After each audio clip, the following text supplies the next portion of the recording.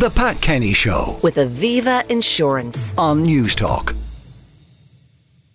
But now it's time for our Friday Forum, and in studio with me today, Louise O'Reilly, Sinn Féin TD and Spokesperson for Enterprise, Trade and Employment, Jim O'Callaghan Fianna Fáil TD for Dublin Bay South, and Elaine Political Editor of the Irish Examiner.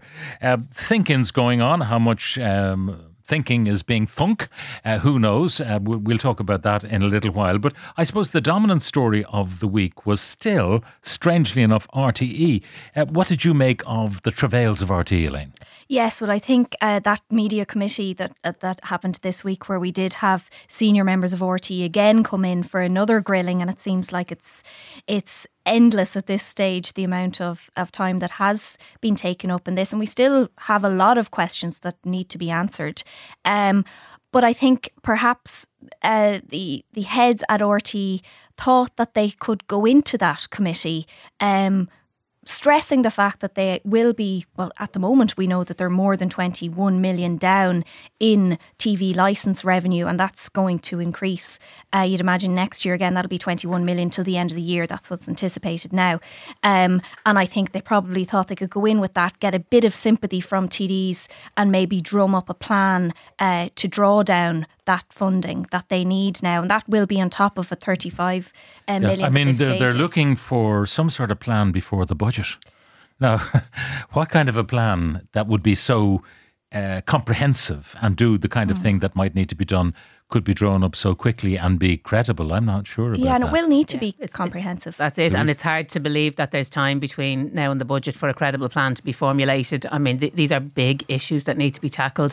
There's a crisis of confidence with the national broadcaster, and I don't think anyone in this room would dispute that. I mean, it's obvious when you're talking to people.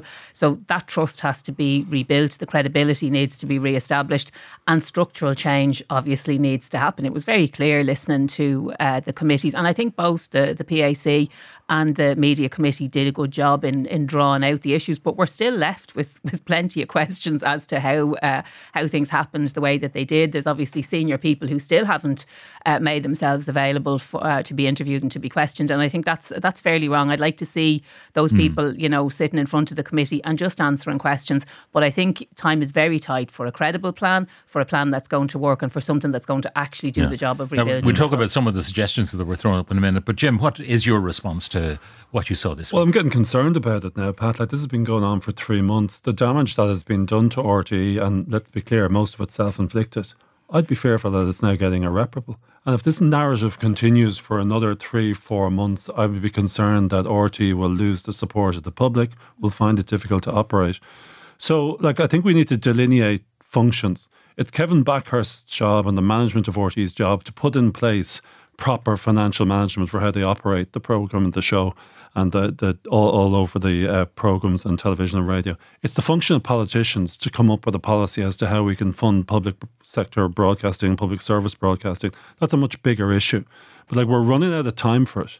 And I think we both need to delineate our functions, and I think it's the responsibility of politicians now to come forward with a proper funded packages to how public sector broadcasting, public service broadcasting is going to be funded into the future. And it can't just be as it was in the past, where license fee, everything goes to RTE. We need to delineate and define what is public sector broadcasting. This has been going on for quite a while in terms of deficits, and there has been a hemorrhaging of advertising income to the online space. Television licenses have been eroding long before the revelations of the summer, but obviously that erosion accelerated. So there was a need possibly to look at the funding of RTE. But things like flip-flops and all of that, I mean, they're only maybe symptoms of a greater malaise in terms of the way the organisation I suppose they've become the narrative. The narrative that's out there now is that RTE is an organisation that is run with great financial mismanagement. Kevin Backhurst has to change around and reverse that narrative. And I suppose Ryan Tubridy was unfortunate. He became the personification of all the problems with RTE, but we can see there are much broader issues there that need to be dealt with and need to be resolved. Part of the problem, I suspect, is that RTE always had the safety net of the state behind it. They knew that the government would always be there to back them up financially. They really now need to delineate what's public service broadcasting, what is the commercial sphere, And they need to make some really big decisions in respect of it, as do government. See, I remember when all this flip-flop stuff came out, and I was thinking, lots of commercial organisations do all sorts of things to woo their advertisers. And Geraldine O'Leary may have got a bad rap because having generated in 10 years 1.8 billion of revenue, and sometimes you have to, spend a bit of money, frivolous money perhaps, that happens in every media business. Pat, I'm let's be very clear. So one of the things that's emerged this week is we're hearing about not just the high flyers and the big earners, but we're also learning that RTE is, they're not a brilliant employer for people who are low paid. They're also, but that is the elephant in the room, isn't it? Yeah, but all of those people who are on these. The vast majority of people who work in RTE earn very, very normal wages, and they also have a problem with bogus self-employment that they need to address. So, in any plan, there has to be a plan that deals directly with the workers. And I heard the NUJ rep on the radio during the week saying that they found out about some of these revelations they found out through the media. I mean, that's just not acceptable. So whatever the plan is, it has to involve all of the workers, and we need to stop talking just about the small few high earners. And of course, the eye-watering salaries, people are going to want to talk about that, and look at the fact that there's people starting in RTE on 24 grand a year. You can't live on that, and there's also issues around bogus self-employment. So they need to engage very deeply. There's a good union structure in RTE. It looks like to have been bypassed to a certain extent. There needs to be real engagement from senior management with the workers there. Now, one of the things, Elaine, that happens in an organisation which is dual funded is that you don't really know what's subsidising what. Mm-hmm. So you don't know, does 2FM, for example, wash its face with advertising, or is it dependent on the licence fee to part fund it? On the other hand, if the entertainment sector is making lots of money, is it cross-subsidising some of the news gathering activities? That's not transparent. And I remember when I was on the authority years ago, I was advocating that they should actually say, this is what we spend the licence fee money on, and this is our commercial activity, and this is what we spend that on. Mm-hmm. And, let the lines got very blurred, Pat. The lines got very, very blurred. Well, no, they didn't do it. But I mean, in an organisation where there is dual funding, there's actually a need for an extra layer of transparency, which is clearly not there. So I would agree with you. There should be full disclosure in terms of what is and what isn't. But we also need to look at the public service element of RTE. That's not going to make money. That's not supposed to be commercial. That is news, current affairs, documentaries, some entertainment. That is also really important. Some of the arts activity which will never Irish artists, promoting Irish music, all that is really important in the job of the national broadcaster. So I wouldn't want to get into a situation whereby we're saying, well, this makes a load of money, so it's just going to be wall to wall entertainment programmes or whatever, and we're not going to do any current affairs. I think we need to look at the value of the current affairs. Like if you talk to people, a lot of people say to you, well, sure, I don't watch the telly anymore. Well, except for news now, I would watch the news. And Ireland then, playing France. Or So the people do still watch the television, but I think we need to be, to protect that public service remit. That's incredibly important. And I think after this week especially, but even going back to the previous week where Cabinet discussed RTE, Kevin Backers now needs to come up with a plan, but a big bang plan, because I think measures that once would have been accepted by the government as progress will not cut it anymore. And I think ministers around the Cabinet table last week did mention that they were underwhelmed by the mood music coming from RTE today. Now, one of the things that the chairwoman said was that some of the things that they're talking about in their broad discussions might not be liked by the stakeholders, including obviously the politicians. Now, both the Taoiseach and the Taoiseach were quick to move in on the idea of selling the land, and both said there'll be no pressure. Micheál Martin said, not a good idea sometimes to sell land. What have you got at the end of it? Maybe very little to show for the 100 million that Cairn Homes paid up. The Taoiseach said there would be no pressure to sell the site, and it's in your constituency. I know, and I think there needs to be a delineation of functions. It shouldn't be the function of politicians to be saying to Kevin Backers, oh, you should sell the land, you should open studios here or there. Like that's their management issues and operational issues for RTE. And I think it's important that politicians don't start directing RTE as what it can and can't do in respect of the sale of land. It's a matter for him. It's in my constituency. Obviously, it's profitable land, but it's a matter for RTE to decide what to do with that land. But let's be clear about it. Selling the land isn't going to solve the problems, the financial problems that RTE has. We need to have recurring, reliable income coming into RTE so that it's sustainable on a long-term basis. selling the land, as the Taoiseach said, it might be a short-term solution to inject capital. It's not a long-term solution. Yeah, and how much of that capital then would have to go to rebuild a facility? And there'll be all these arguments of why doesn't RTE build the property itself and start renting out the property? Like, we can't get involved in that.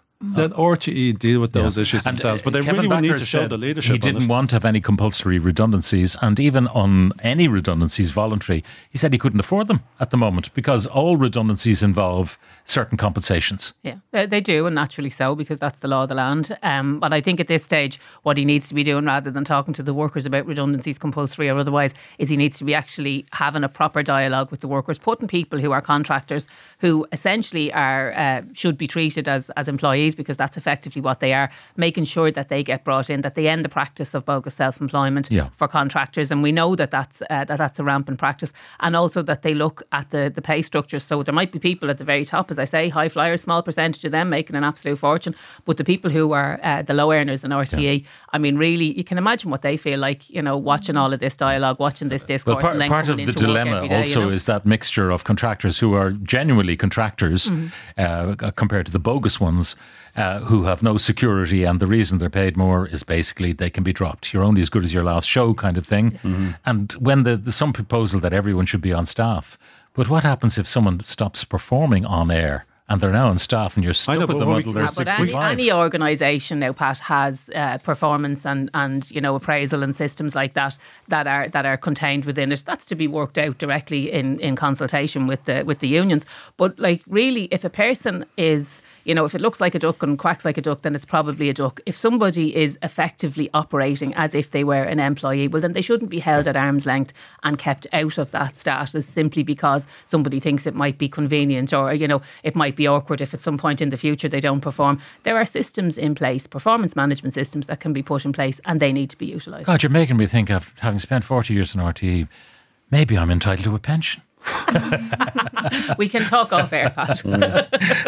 All right, I want to move on to rather more serious matters, I suppose, because it's unprecedented in Ireland that the Garda Commissioner should be sanctioned by the GRA with a vote of no confidence. Elaine? Yes, and I think this will impact not only the Gardaí and senior members of the Gardaí, but also Fine Gael, who are in power now and are known as the party of law and order, and Helen McEntee now the Justice Minister. So it'll be interesting to hear what backbench TDs and senators have to say about what has happened, not just in the past week with that vote, but in recent weeks we've had a number of issues. The incidents in Dublin's North Inner City, obviously we've had deaths on the road. They're all linked to the Department of Justice, and whether there is a bit of an ease or in growing tensions there within Fine Gael, because they do put so much weight on that being their area of expertise and something they've been proud to come out on before. But certainly it puts the Gardaí and the Garda Commissioner in a very difficult position at a difficult time. Louise? 13 years of Fine Gael Justice Ministers, and this is, there is a crisis on Garda Síochána. I was earlier on in August, I went down and I met with workers who work in the city here in Dublin city centre, and they're telling me that they feel unsafe. They feel unsafe coming to work on public transport. They feel unsafe going home if it's dark, or locking up certainly on their own. They're absolutely terrified of having to do that. What they want is a visible Garda presence. Now that there needs to be recruitment, but at the moment we know that while there is a small amount of recruitment happening, there's also resignations, and that's something that you never saw in the Guards before. In rare enough instances, but generally Gardaí start and they finish out their career until retirement age, but they're actually seeing resignations now on Garda Síochána. So it's clear, Fine Gael, they like to tell themselves that they are the party of law and order and all of that, but the facts absolutely contradict that. Could you see Sinn Féin getting a justice portfolio in a coalition? Yes.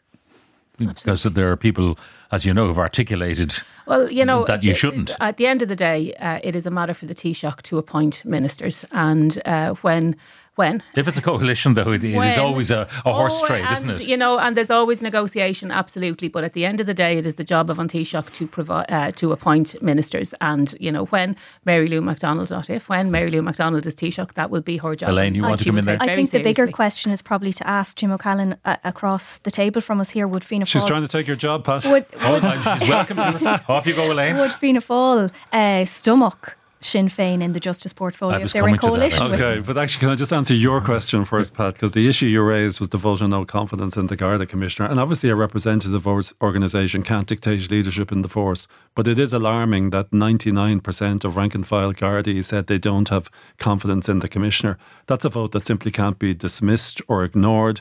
And that there needs to be a recognition by all stakeholders, and that means all TDs, the Commissioner, senior management in Garda Síochána, that we need to try to introduce measures to rebuild confidence within the force. That's a problem. I'm just wondering, Kevin Backer seemed to take his bidding from the staff in RTE and getting rid of Tubridy, so...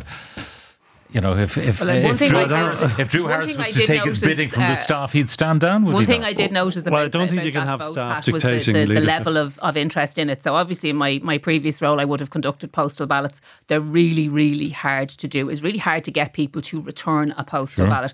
I was actually, to me, the level with which and the response rate quite out of line with what would be, normal. You're usually looking at, 50 to 55% return, but this was a huge return and, a massive vote. So I think, the senior management. Okay, but since you anticipate Mary Lou being in government as Taoiseach, would she insist on Drew Harris standing down if such a vote happened during her term? No, because it's not the job of the rank and file Gardaí to dictate the leadership, but it is the job of rank and file Gardaí to represent their members, and they don't have a forum to do that currently. They say that they're not being listened to when they talk, and they need to have that forum. And they it's important. We have a tendency in Ireland to personalise issues on one individual. Now the concentration's on Drew Harris. He's not the issue here. Even if we change the Commissioner, we're still going to have the same problems in Garda Síochána. At its fundamental level, we have a problem with recruitment. We've only 13,800 guards. It was the same as 20 years ago when we had a population of around 1.4 million less. So we need to recruit more people into the Gardaí. He obviously needs to look at the whole roster issue. It's not a matter that politicians should be getting involved in, but it's obviously a huge issue that's disaffecting numbers of Garda Síochána. All he wants to do is go back to what he had before, and the new roster that happened during the pandemic was actually nicer in terms of working for many of the force. They preferred only working 4 days instead of a 5-day week. That's how it boils down to it. They don't want to go back to the old. Well, it's an industrial relations issue between the Commissioner and the Gardaí, and between them they need to be able to resolve it without politicians jumping in. My co-presenter's question. She presents very well, by the way. I want an answer to that. Would you be happy? Were you, first of all, are you willing to consider the possibility of coalition with Sinn Féin, because your party leader says the policies are inimical on many levels and in many areas? So that's the first question. And secondly, in a coalition, would you accept a Sinn Féin Minister for Justice? Well, listen, the answer to the first question is, my view is that Fianna Fáil should contest the next election on our own record and on our own manifesto. We should stop talking about other parties. We should talk about Fianna Fáil and why it's so important for this country to have a centre ground national party. What he said was that Sinn Féin would not be their first choice. That was the word. I was taken by that. Can I then conclude the answer is, after the election, then we should be prepared to discuss government formation with any parties which have compatible policies, and we should do that after the election. We should not be definitive in ruling people in or ruling people out. Okay, so you're not ruling it out. We did that before 2020. We ruled out Fine Gael, we ruled out Sinn Féin. Didn't work for us. We're better off going into the election talking about Fianna Fáil. So the second question, hypothetical, would a Sinn Féin Justice Minister be acceptable to you? Well, that's a matter for the Taoiseach and the party leaders at the time who will determine who's in government. You and Louise are at one on that particular note. But you'd have no principled objection. Well, sorry, if Fianna Fáil were in government, I would have thought that Fianna Fáil should take the justice portfolio. I would have thought that's essential. No matter who we're in government with, Fianna Fáil should take the justice portfolio after the next election if we go into government. But you didn't want it this time. Will it be different in a year? But the Taoiseach was the leader of your party, and he didn't take the justice. Well, there were all sorts of reasons. I'm just saying the opportunity was there. Had he not taken housing or health, you would have been criticising him for that, Louise. So these are matters to be determined after an election. No, I'm but let's not get once again. Let's not get bogged down on personalities and individuals. Let's talk about the principle of it. And the principle of it is that Fianna Fáil should go into the next election on our own record, on our own manifesto, try to get the most votes we can by appealing to the public as a centre ground national party. All right, well, time will tell. Elections not too far away, local, European and ultimately a general election. The Green Party in the polls not faring that well, and yet a lot of the noise that's made is about, the world burning, the planet on fire, as Ursula von der Leyen said the other day. But when we introduce green initiatives, whether it's to do with nitrogen or something, there's a rebellion. And I'm wondering how you all feel about the notion of cleaning up Dublin for bicycles and pedestrians. Elaine? Yeah, well, you certainly go around some parts of Dublin city centre and it is not bicycle friendly, and I think that's been reiterated time and time again by campaigners. But as you said, the minute Dublin City Council try to do something about it and make it more pedestrian, more cycle friendly, you do get the backlash and complaints that Dublin is already in gridlock. So it is a difficult one for... So for politicians to decide. So let's go to you, Louise. The question of, can you support an initiative like that, knowing that going for green agendas often loses your votes? But I think if you give people a realistic alternative to the car, they'll take it. If you give them an alternative that is going to turn up on time and get them where they need to go, I think they'll take it. I think town centres where there are fewer cars are much more pleasant places to be. So when we talk about Dublin city centre and we talk about the issues that are there, part of the problems are that it's not a pleasant place to be all of the time. So, and cars make a massive contribution to that. So a place that is nice to walk around, to cycle around, is also a place that is nice to be. So you have that, what they call in retail circles, that dwell time. So you're in the town centre, you're in the city centre, you're coming in because it's a pleasant place to be, you're spending money, you're spending time. That requires facilities. So it's not just about bikes, it's about safe places to park your bikes, it's about pedestrianisation, and it's also about facilities in But the if city that plan and in our would you towns be for supporting people. it then, if this new plan, which will come into effect maybe in 2.5, 3 years' time? Oh, I absolutely. I'm an advocate for pedestrianisation and for bike lanes. I'm a cyclist who would be terrified to cycle in Dublin. When I cycle in Dublin city centre, I do find it quite scary. I do think there's a lot we can do to make the city centre a lot more pleasant for people. Jim? Yeah, I would support it, but there's a bigger question, Pat, and I wrote about this a couple of weeks ago. Dublin lacks political leadership. If you look at the other great cities of Europe, London, Amsterdam, Hamburg, they all have strong political leadership. That's because they have elected mayors in those cities that run those cities. Like there were issues in Dublin during the summer about safety in the city. If that was in Amsterdam or in Berlin or in Hamburg, they'd be pointing to the mayor saying, what are you doing for public safety in the city centre? Yeah, but they would have an involvement in transport and in policing. Absolutely. Which, we don't have that here. Politicians are reluctant to hand over to an elected mayor. That is correct. But we do Dublin needs strong political leadership. And also, I think, when we see the proposals for the transport changes, like people talk a lot about change in politics. A lot of people dislike change. A lot of people don't like the idea of things changing, but people need to have an open mind to this. I think it'll improve the city if we get more open places there. It's a fantastic city. People love come to work here, to shop here, to visit here. Okay, and we need to make it broader. The politicians among us are in favour of this initiative, as long as it's done well. As long as it's done well. Louise, will you watch the Late Late tonight? With Patrick? I tend not to watch the Late Late because Friday night, myself and my husband usually try to go out. It's our one night of the week. But if I'm in, I probably will watch it. And I'll certainly be interested to see who's on it. Like, I think it's better not to have announced it as, announcing it on Thursday, already know who's going to be on. So, yeah, I'm curious to see who's going to be on it tonight. All right, yeah. Okay, Elaine? I think that's a good point to pick up on from Louise. There is an element of secrecy, and I've just come from the Sinn Féin thinking where Mary Lou MacDonald was asked, is she on it or has she been asked to go on it, to appear on it? Now she said she hasn't, so we know she won't be on it tonight. But apart from that, they really have left us in the dark and in suspense. So I think people might be tuning in for that reason. Another question, Jim, will you watch it? I won't because I'm going out tonight, but I would otherwise. But I will try and look at it. And in fairness to Patrick Heald, he mightn't be aware of it, but the burden on his shoulders now is much greater than he would have thought when he got this job, because a lot of people associate the Late Late Show had been the flagship for RTÉ, and there's a big responsibility on him to make people watch this and look at it and say, actually, it's not a bad organisation. It deserves support. Well, I had 10 years of it, and the best fun in broadcasting I had, I have to say. Challenging, but great fun, and I wish Patrick Keelty the very best in taking over the torch from Ryan. So, Paddy Keelty, good luck to you tonight. Now, a reminder that our items from today are uploaded as podcasts, which you can listen to on the Newstalk app, powered by Go Loud. My thanks to Louise O'Reilly, to Jim O'Callaghan and Elaine Loughlin for joining us on the show today. The Pat Kenny Show with Aviva Insurance on Newstalk.